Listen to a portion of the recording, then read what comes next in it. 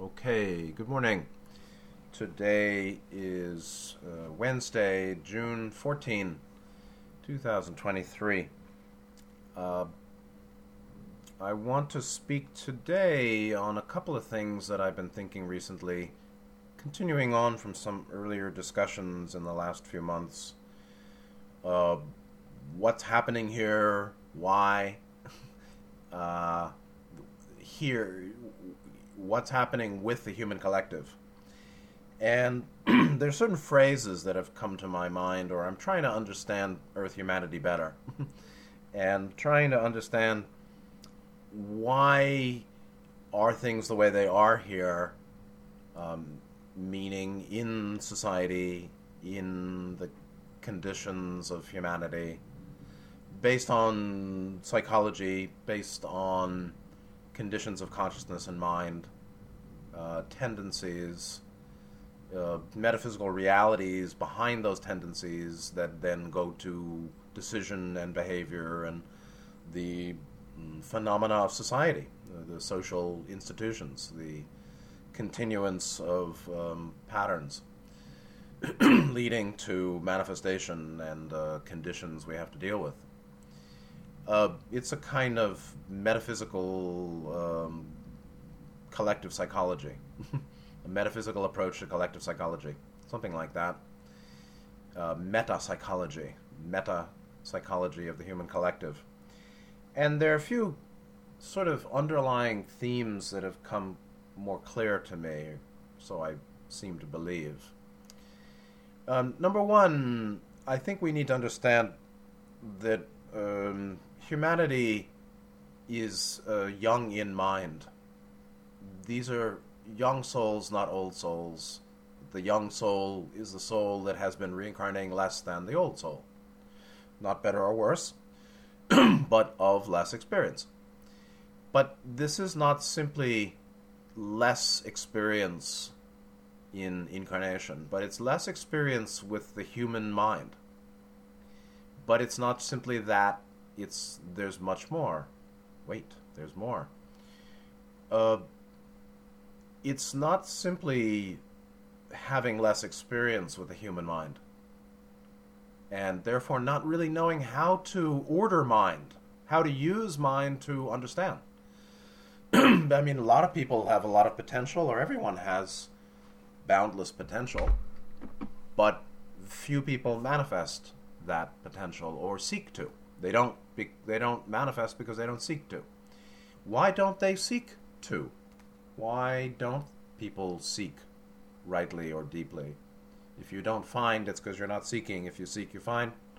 When we find, it's because we're seeking sufficiently, meaning with enough concentration and accuracy and persistence to keep seeking, and in the right way, in the right place, and thus we'll be finding. Thus we come to know. And this other phrases, like young in mind, coming to me, or that I think are related and important. Evolutionary stasis. Repeating in 3D is the result of, as Ra would say, not making efficient use of catalyst. Not the efficient use of catalyst and inefficient use of catalyst. Okay. So people are, souls that keep repeating are not learning from catalyst, or not learning from experience, or not learning as they keep living. And now everybody's that way to some degree. But some people learn faster than others, and some people know more than others, and some people are centered on the path, and most people here are not. The path meaning evolution of mind, body, spirit. So the path is evolution of mind, body, spirit. Like Ross said, they'll learn the ways of love. Well, they're not sufficiently learning the ways of love, thus they keep repeating third grade and not graduating to fourth grade. Okay? Well, there's something wrong with intention. There's a screw loose in the mechanics, in the machinery, or in the deep mind that leads to a lack of understanding that people are not growing, a lack of understanding of what really is to one's long-term welfare and benefit. Evolution of mind, body, spirit is to one's long-term welfare and benefit. Learn the ways of love is to one's long-term welfare and benefit. That's a Buddhist phrase. The Dhammapada 183, 184, talking about the heart of Buddha Dhamma, or the Buddhist teaching, being avoid evil or harmful activity, cultivate goodness and virtue, purify mind. Nearly nobody seems to know that here. Or I don't see much result of that here. And yes, I can say young in mind, but that's not the whole story. Yes, there is evolutionary stasis associated with the phenomenon of a collective of many souls continuing to repeat their density, not learning from their lives, or learning as they don't live and learn. They live and don't learn. And there are various matters that are interesting and important to consider. Now, it affects us too. To some degree, we're not seeking. To some degree, we're young in mind, for sure. To some degree, we don't have right intention. And this is really about seeking. And I was looking through a Buddhist teaching, trying to find, is there any word associated with seeking, right? Seeking, the seeker, a seeker, truth seeker, the spiritual seeker is one who seeks to evolve, mind, body, spirit. Knowing there is such a thing as mind, body, spirit, not just YOLO, I'm just a human animal, which is the materialist, nihilist view, which is very well present in society today. We know there's a work to do. Nearly nobody here knows there's a work to do, it seems.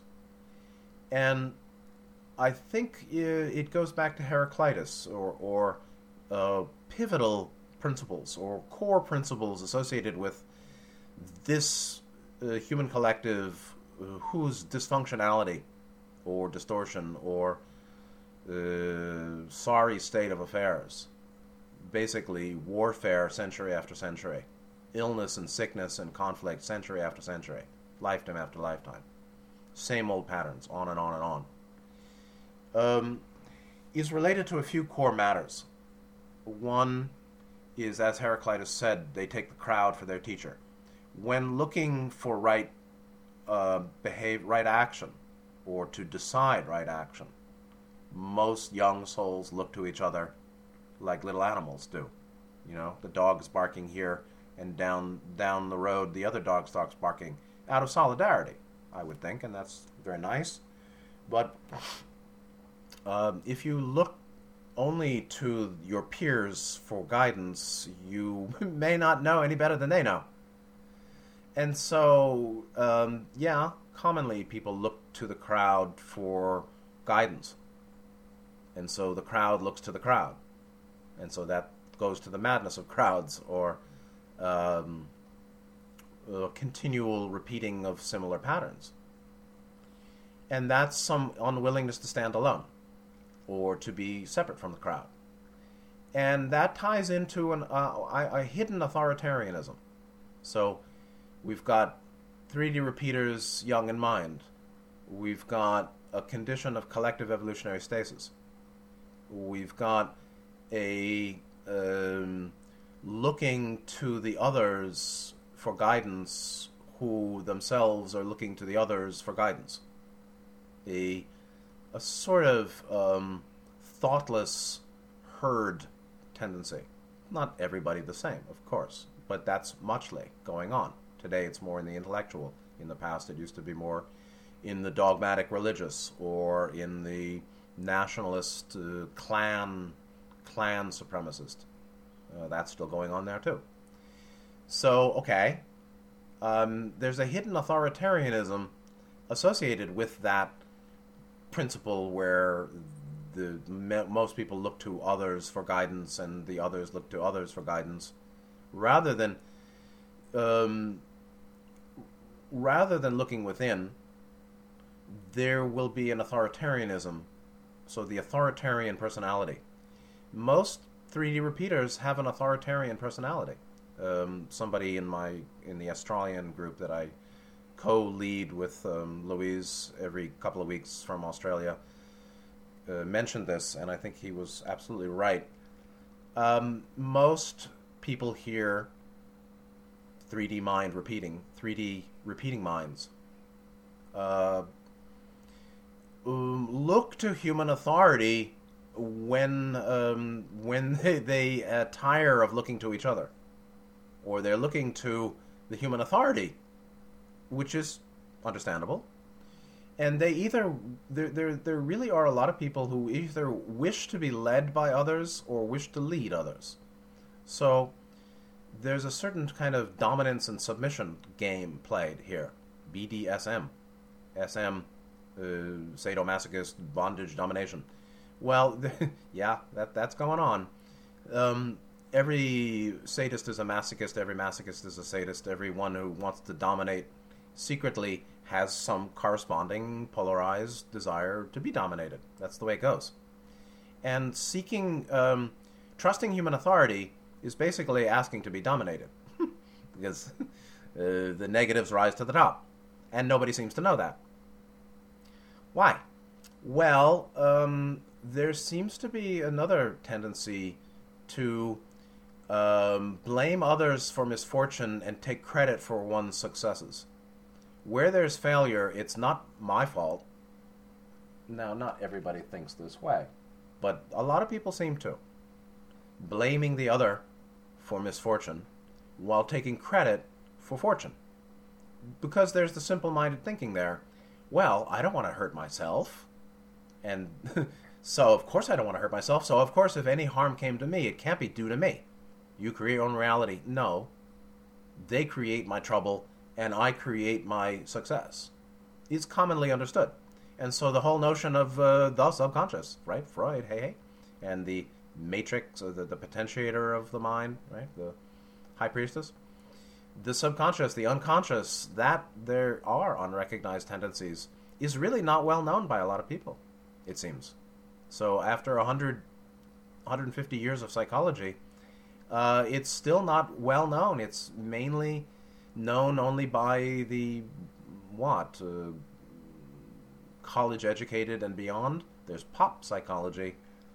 But in general, people don't want to take responsibility for their suffering, for their pain, for their illness, for their failures, for their mistakes, for their ignorance, for their mistaken perceptions or shock that they hadn't seen things.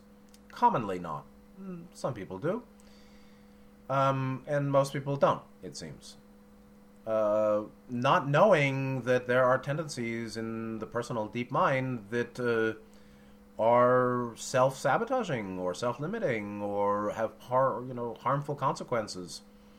So if you offshore responsibility for dukkha and claim credit for responsibility, authorship of sukha, my happiness is done by me, all my pain is done by you or them or someone out there, then there's no evolution. Ba-boom. It's over.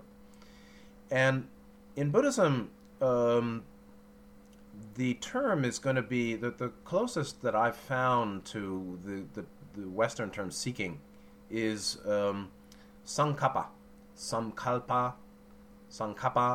which happens to be the second of the Eightfold Path, Sammas, the right Sankappa, commonly translated as right thought.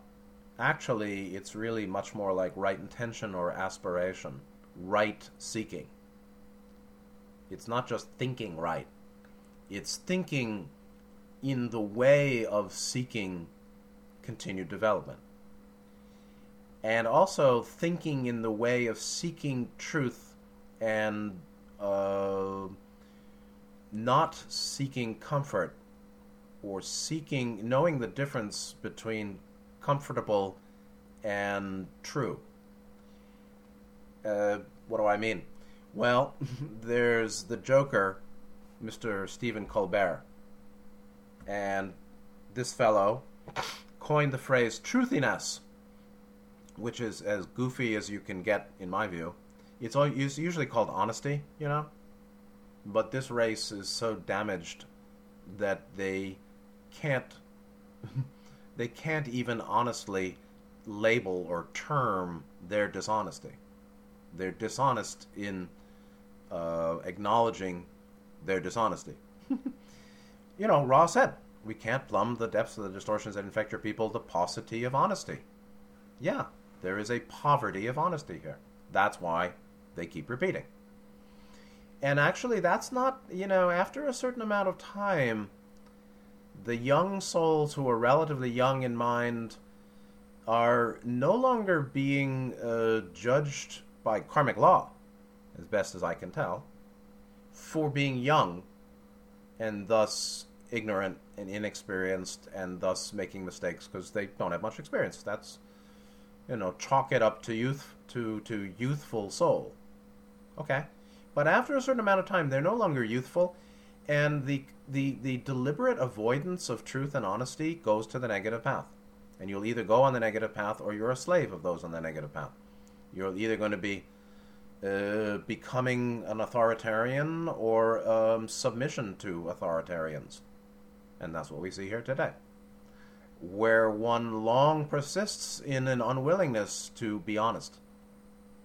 And Colbert nailed it pretty well on the Wikipedia page, top of the line. Truthiness is the belief or assertion that a particular statement is true, based on the intuition or perceptions of some individual or individuals, without regard to evidence, logic, intellectual examination, or facts.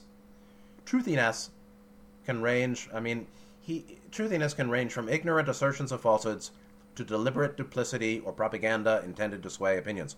It's called honesty or dishonesty, and they're so damaged that they can't handle the truth.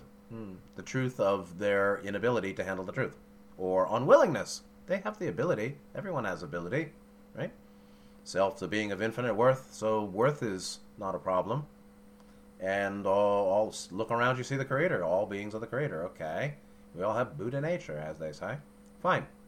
What is the self but a spark of light in limited awareness and energy fields of this, from the source being infinity, Godhead.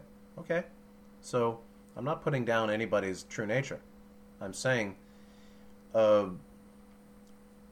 most people don't seem to realize that they're dishonest where there's a lot of dishonesty. So this, even here, there's a mistake. Truthiness is being here defined as belief or assertion that a particular statement is true. Okay, so it's believing something's true, asserting something's true, any particular idea that this or that is a truth, a belief or an assertion of the belief. Based on what? Based on intuition? Nothing wrong with that. Or perceptions of some individuals? That's okay. Without regard to evidence, logic, intellectual examination, or facts. It's basically like condemnation without investigation, or assertion independent of thought, thoughtless assertion, low IQ narcissism. And it dovetails, of course, with cognitive biases. Cognitive biases are deeply interwoven into the paucity, or constituting the paucity of honesty that we find here in the collective. So, without regard to evidence, logic, intellectual examination, or facts don't matter, my feelings do.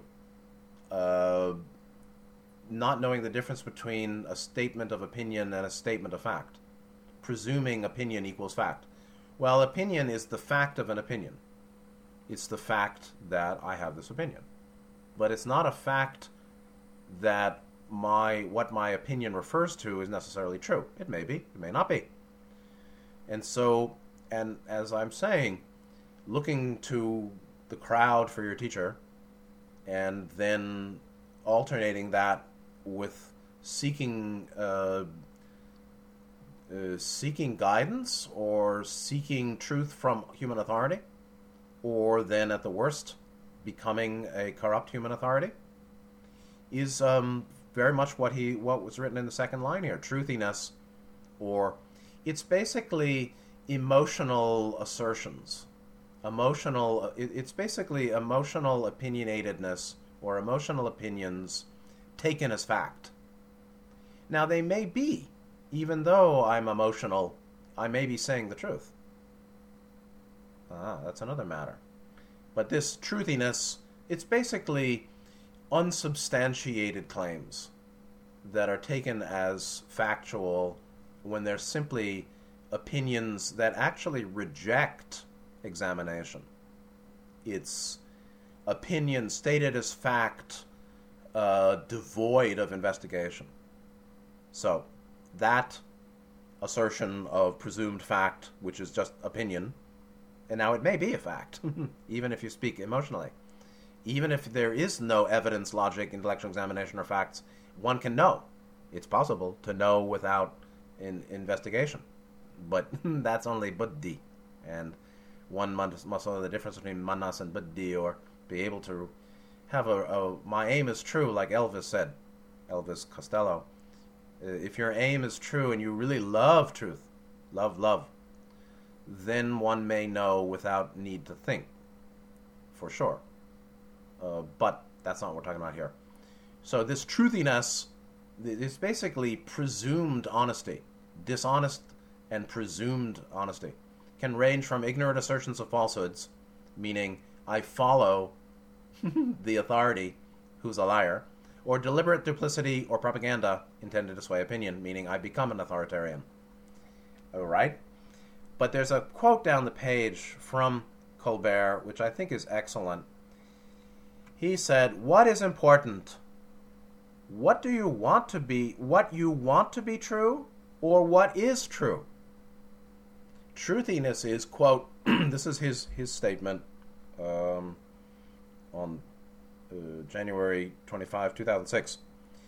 Truthiness, Colbert himself says, is, quote, "what I say is right, and nothing anyone else says could possibly be true, or only those who agree with me are speaking the truth because they agree with me and I know that I'm right."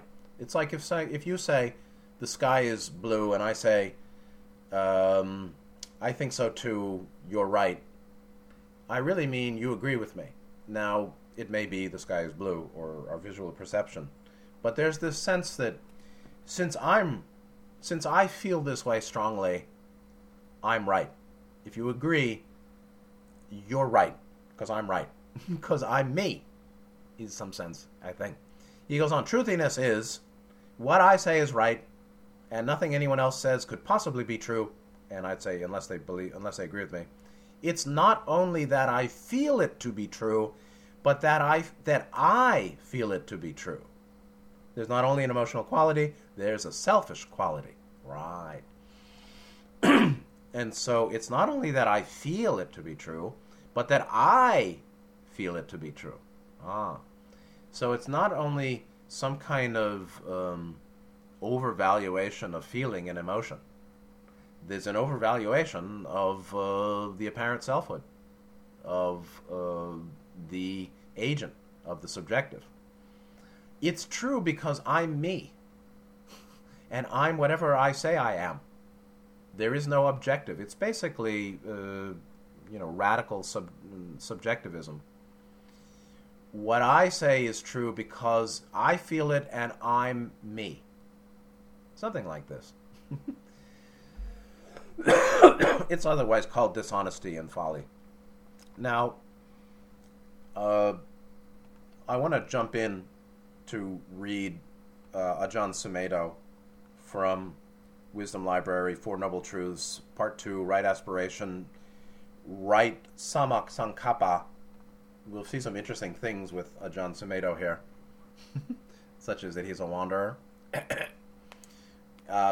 But he rightly understands that Samma Sankappa, Sankappo, Sankalpa, Samkalpo, there are many different renderings of it in Sanskrit and Pali.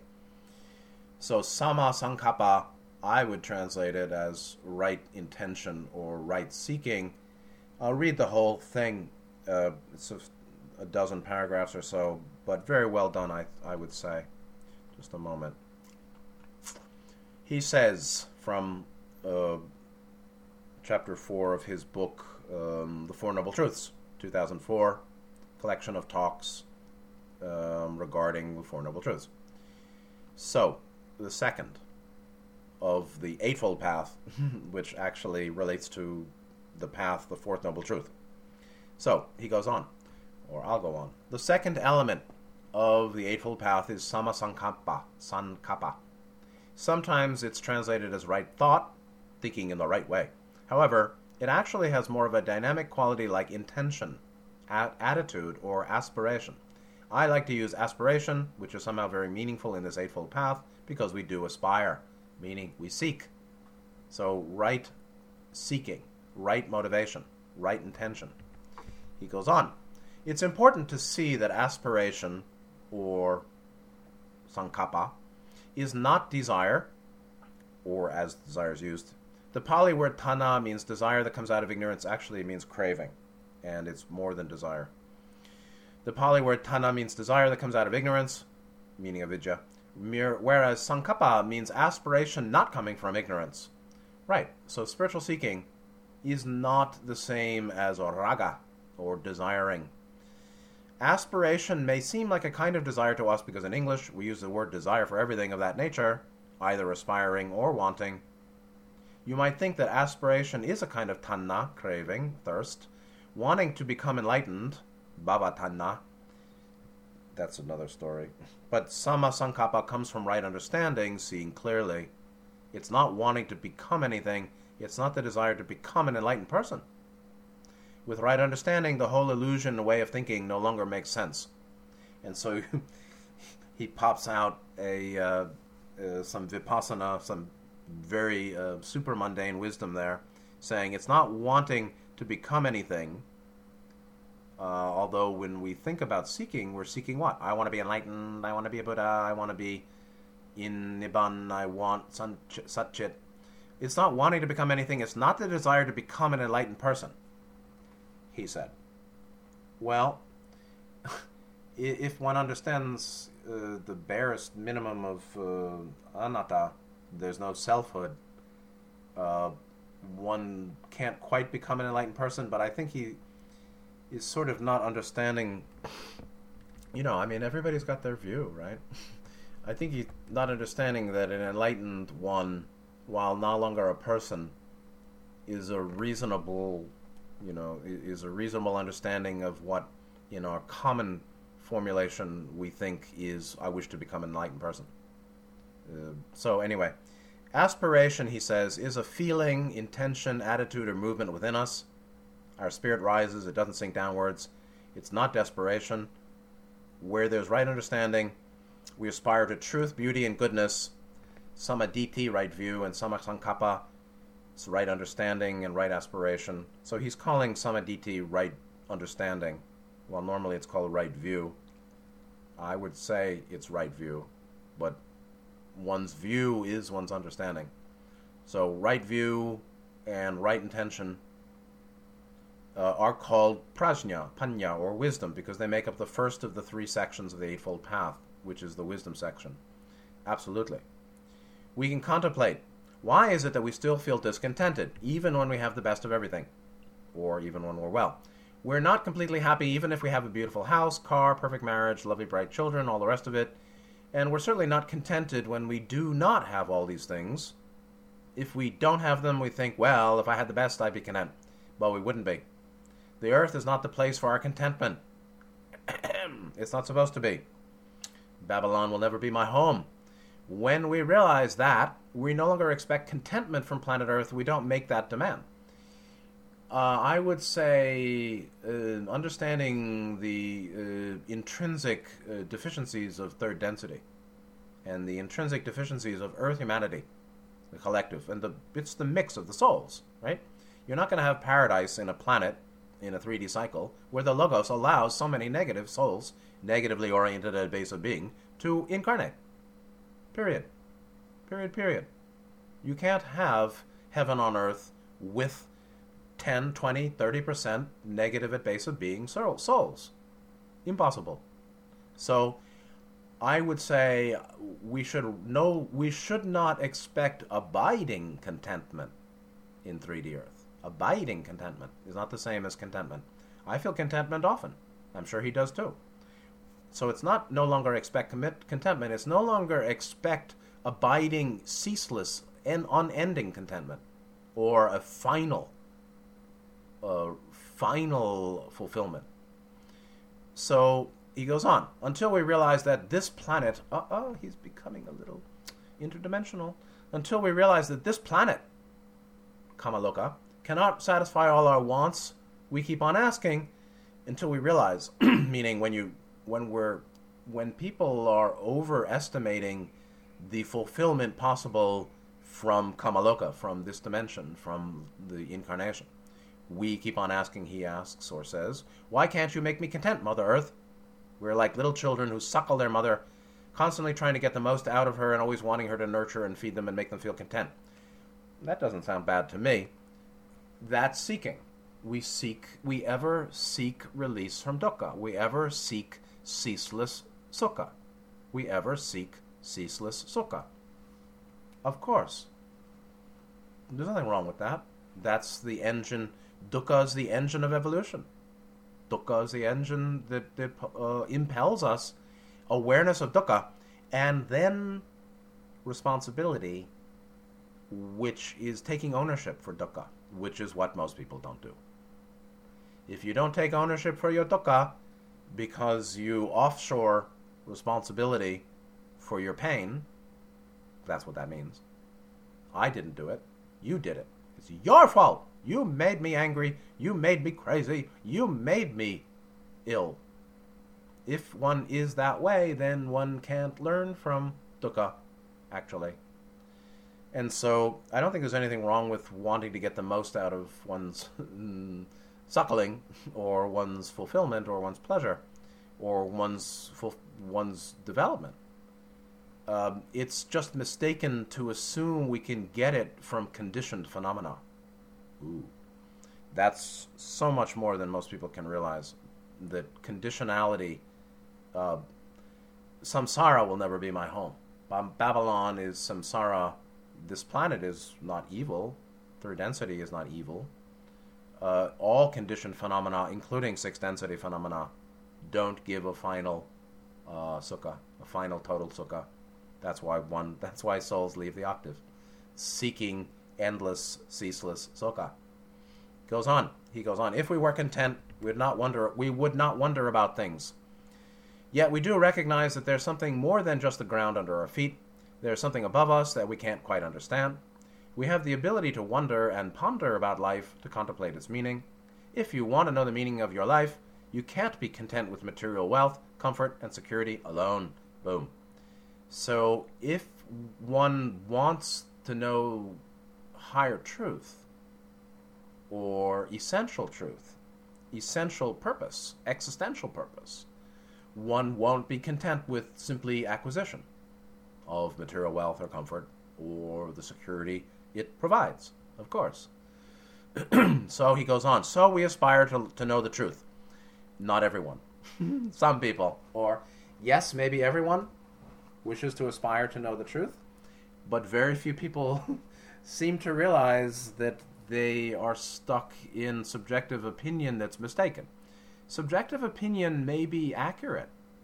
It's just that one needs to consider, certainty without investigation, or certainty without deep wisdom, is a problem. So we aspire to know the truth. He goes on. You might think that this is a kind of presumptuous desire or aspiration.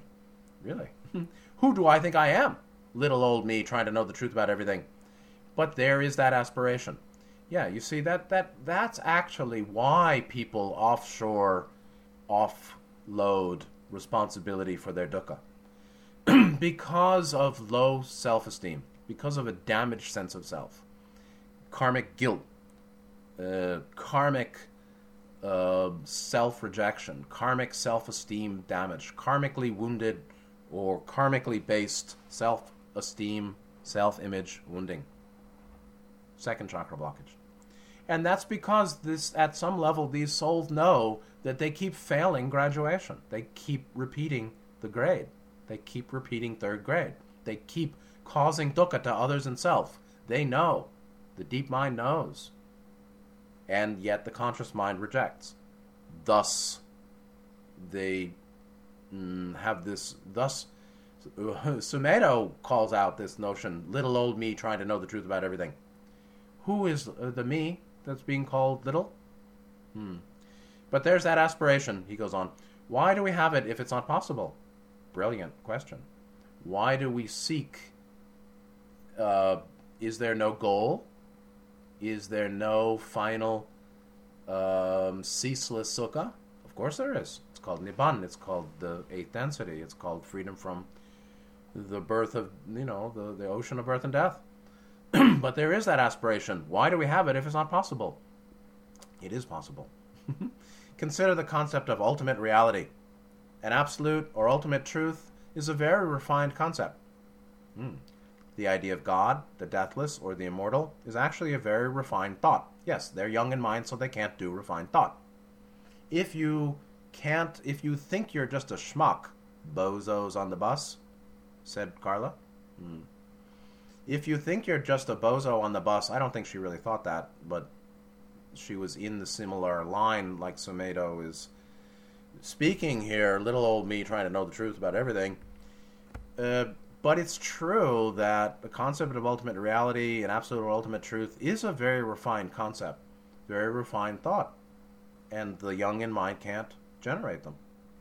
We aspire that the idea that this is Heraclitus nailed it again 2,500 years ago, saying, although the logos is common to all, each man lives as if he has his own private reality or universe. People trust subjective opinion. They don't even know there's a difference between subjective and objective.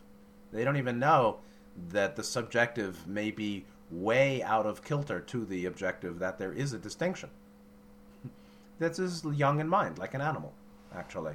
Animals don't even think about truth, not truth. They act on instinct and reflex, and that gets them through physical survival.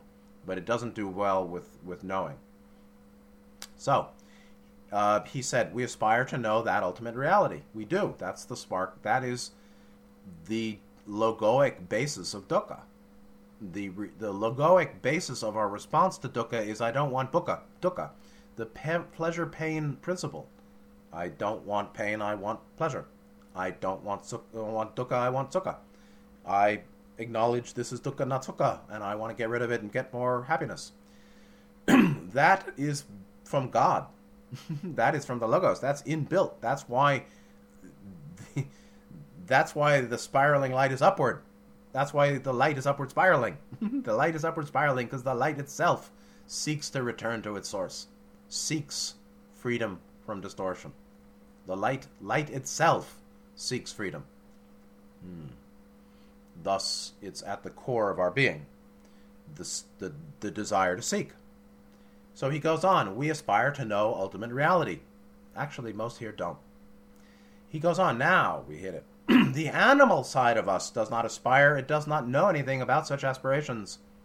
The animal side of us. What do you mean, side of us? It's not a side of us. It's actually tendencies in mind that are holdovers by the fact we have a second density body, or we have a 2D derived body, right? These bodies are mammalian of the mammal genetic lineage. Thus, these bodies have instinctive tendencies. That's animalistic tendencies. And it's basically lower chakra blockage. Lower chakra blockage doesn't aspire. He goes on, it doesn't know, the animal side of us, quote, doesn't know anything about such aspirations, but there is in each of us an intuitive intelligence that wants to know. True.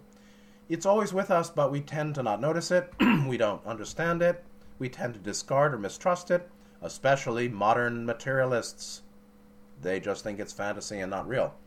The modern materialists, the YOLO community, which is growing, they have no notion of any objective, greater reality of joy or bliss or enlightenment to which we should aspire. They aspire for nothing more than material gain, material social gain, and the enhancement of their blockages. As for myself, he goes on, and here's the line, as for myself, I was really happy when I realized that the planet is not my real home. I had always suspected it. I can remember even as a small child thinking, I don't really belong here. Uh-oh, sounds like wanderer's alienation. So, a John Sumato's a wanderer. How about that? In my view, in my subjective opinion, without excessive investigation. I've never particularly felt that planet Earth is where I really belong. Uh-oh. Even before I was a monk, I never felt I fitted into the society. For some people, this could just be a neurotic problem. But perhaps it could also be the kind of intuition children often have. Or wanderers who know rightly themselves.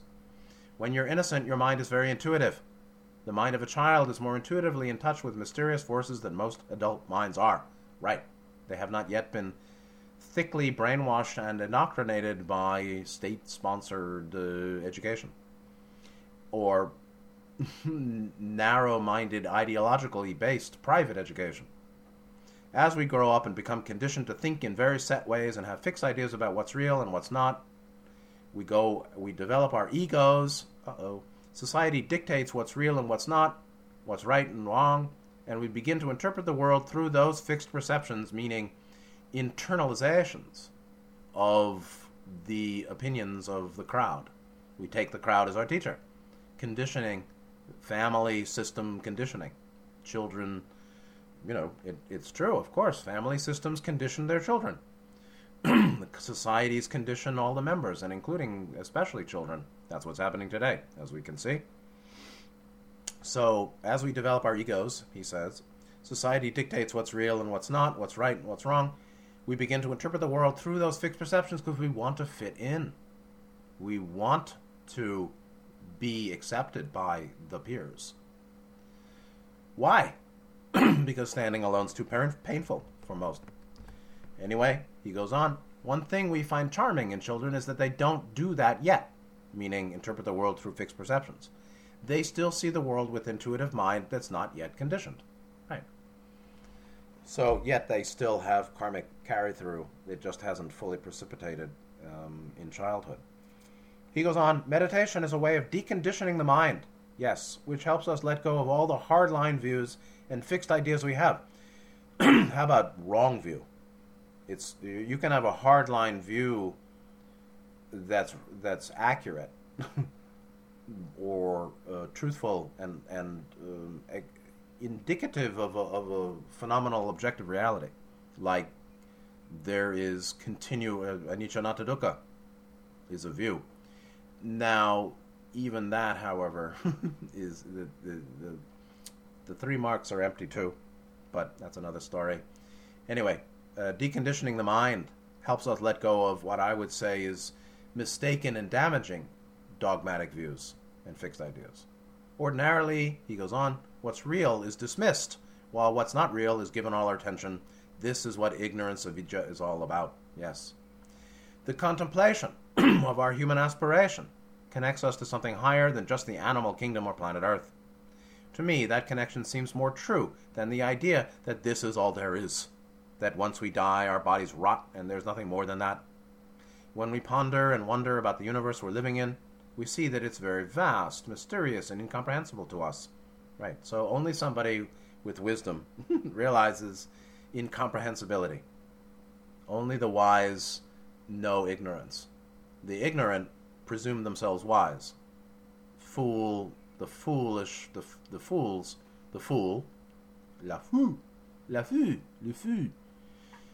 basically presumes his wisdom, but he isn't, because he hasn't put the time in.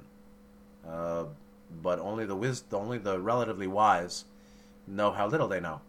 This is something that almost nobody talks about. I'm so happy to say how little I know. So happy. Because it makes me feel better than other people. Yes. I have a distortion too. But it's also true. Yes. And it also means that the hand is open, not closed, not clenched to a fist. the hand of mind receptivity to deeper truth, greater magnification, greater breadth and depth, greater breadth, greater detail, greater integration of the specific detail and the interconnected gestalt of the whole, the integration of breadth and depth, the integration of breadth and depth, 360-degree knowing, is ever available when we realize we don't have it yet. And it's much less available. It's always available, but it's certainly not received, or we don't keep moving towards it, presuming we're experts. Expert, huh? However, he goes on, when we trust more the intuitive mind, we can be receptive to things that we may have forgotten or have never been open to before. We open when we let go of fixed, conditioned reactions. Right. And presumptions and assumptions. He goes on, final paragraph, we can have the fixed idea of being a personality, of being a man or woman, being an English person or an American. These things can be very real to us, and we can get very upset and angry about them when they're challenged. We're even willing to kill each other over these conditioned views that we hold and believe in and never question. Without right aspiration and right understanding, without prajna, we never see the true nature of these views. Without a commitment to seeking. Without commitment to seeking, I would say, is Samma Sankappa. Right intention is right seeking, I'd say. And it's seeking the good and the true and the beautiful. Seeking green, blue, indigo. Seeking to grow the light. Brightness without glare, said I Ching. Brightness without glare. Supporting in harmony with the upward spiraling of the light. In harmony with light's upward spiraling. Every moment is a test to see if we can go higher, said Nityananda. Yes. And so what's critical to that is right seeking, right aspiration or right intention, and right view. Right view comes before right intention, actually, meaning samaditi precedes Samma Sankappa, because one must have the view that there's right and wrong, which really just means more or less accurate and productive of benefit.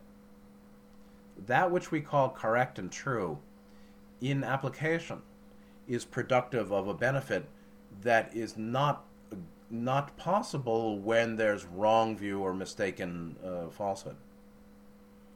Those that know are not shocked.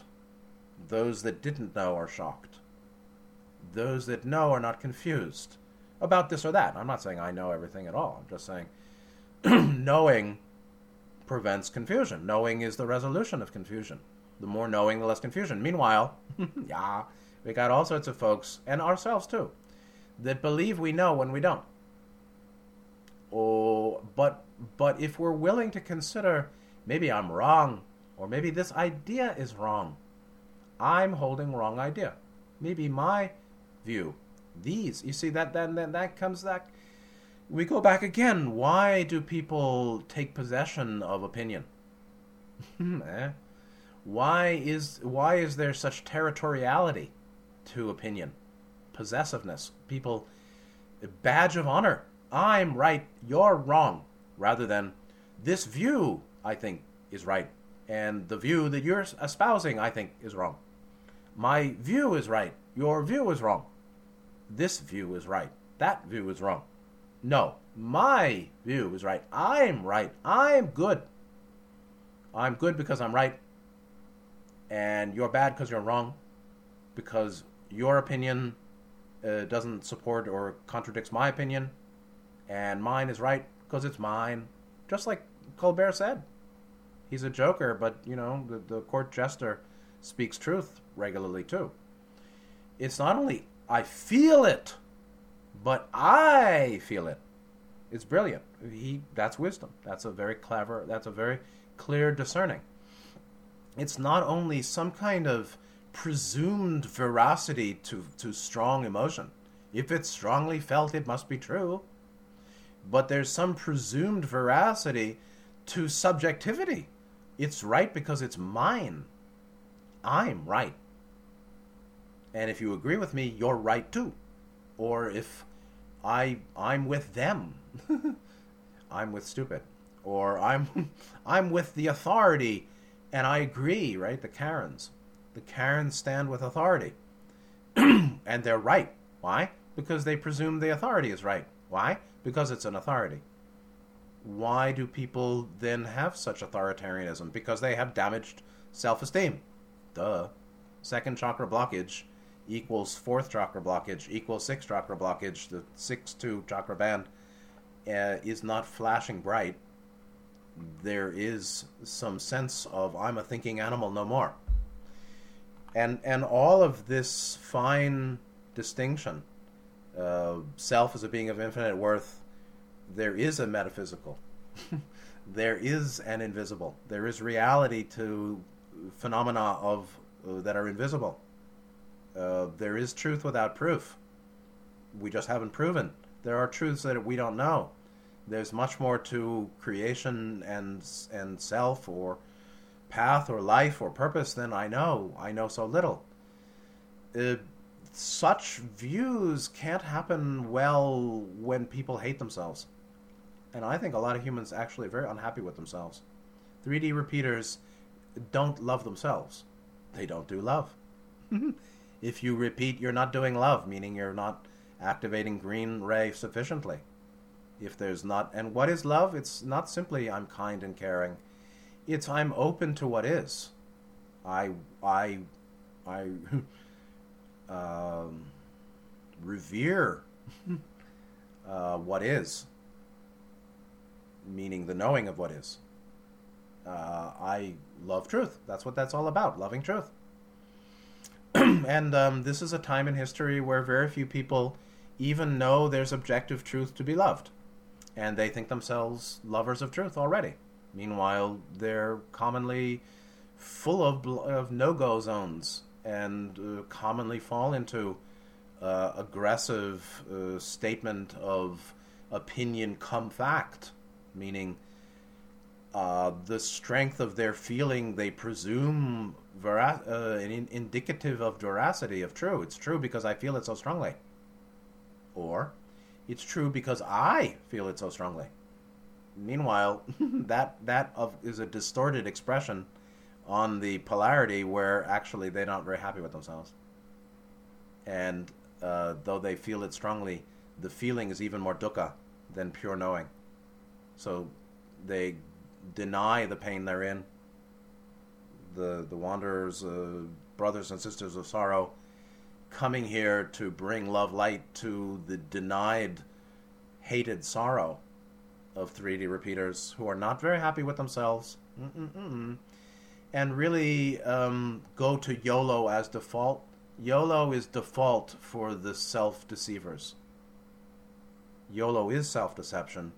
Self-deception is offshoring, offloading responsibility for dukkha, is the way of the wounded self. The wounded self can't accept rightful, when it is, rightful responsibility for their dukkha, only for their sukha. They're too weak to hear the truth that the three monkeys reject. The three monkeys, see no evil, hear no evil, speak no evil.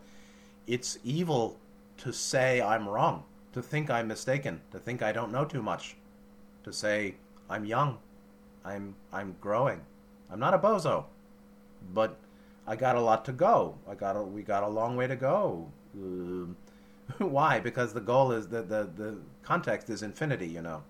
And so they set low standards for themselves because they really don't like themselves, because there is such self-aversion. I mean, to trust lying genociders, to trust liars, to trust the hardcore service to self, to revere hardcore service to self and consider them virtuous. Yeah, it's a, you know, it's a community of folly, and and they're on their way to yet another messy 3D cycle termination, after which most of them will, nearly all will repeat the cycle in the similar configuration of master-servant or authoritarian and subjugated in another 3D planet or other 3D planets. It's very likely. That's evolutionary stasis. So, folks upstairs, if you want to help them evolve or possibly get out of third grade eventually, try working on shoring up rightful self-care, self-love. Not narcissism, but true self-care. And my suggestion, which has been noted already, tie together selfish intention with morality. The golden rule is good for me. I, me first. The selfish intention at the mind is a very weak selfish intention. It's a very wounded narcissism. It's very wounded self-glorification. And it's not everybody's like that. I meet a lot of people who are decent. It's just the loudest ones and the leadership seem to be seriously damaged. But also, that I meet everyone, or everyone I meet, nearly everyone I meet is decent. I don't know them very well. I don't live with them. So actually, I feel nearly everyone I meet is decent, but I really don't know them at all, actually. They're decent to me in the 1 minute of our interaction. So I actually don't know them very well. But I would say in the 3D cycle, for the 3D repeaters whose karma deserves it, come in with a show of force of wanderers early in the cycle or early in the infrastructure development, technological development phase of that cycle, and teach them that it's in your self-interest. It's good for you to be moral and harmless and honest and committed to the best for all. Win-win is best for you, and win-lose is self-harming, because the consequences of win-lose or domination to get happiness, the negative path, is even more suffering and pain coming your way. So only harmlessness will make a loving, beautiful society, which is very doable, but not here for now. The game's over. The game is ending. So anyway, in that case, I hope one can tie together these notions of humanity as young in mind, this being a condition of evolutionary stasis, there being a hidden authoritarianism in the mind of many folks here, authoritarian in the way of self-subjugation or desire to subjugate other, that itself comes from second-ray, blockage, low self-value, damaged sense of self, which itself then is a basis for habitual offloading of responsibility for dukkha and pain and failure and trouble and conflict and all that one doesn't like. And then thus they can't have any right view that there is abiding joy to be sought. It's just not in the material world. It's the kingdom of heaven is within. So not wanting to look within because there's so much pain in the mind, in the heart, in the subconscious, you can't look within. You won't find the kingdom of heaven within if you don't look within. And what one will find if one looks within first is what one has been avoiding, which is one's dukkha, one's pain, and self-sabotage, and how I make trouble for me, and how I hurt them, and how I feel guilty and regret and remorse and all this. One will see what one has avoided when one looks within. But on the other side of that, when it passes away and withers and declines, one will find the kingdom of heaven within as well. And so, that's it for today. I hope that's helpful. We're coming up on 60 minutes. till next time, whenever it may be, take good care. See you next time, and good night.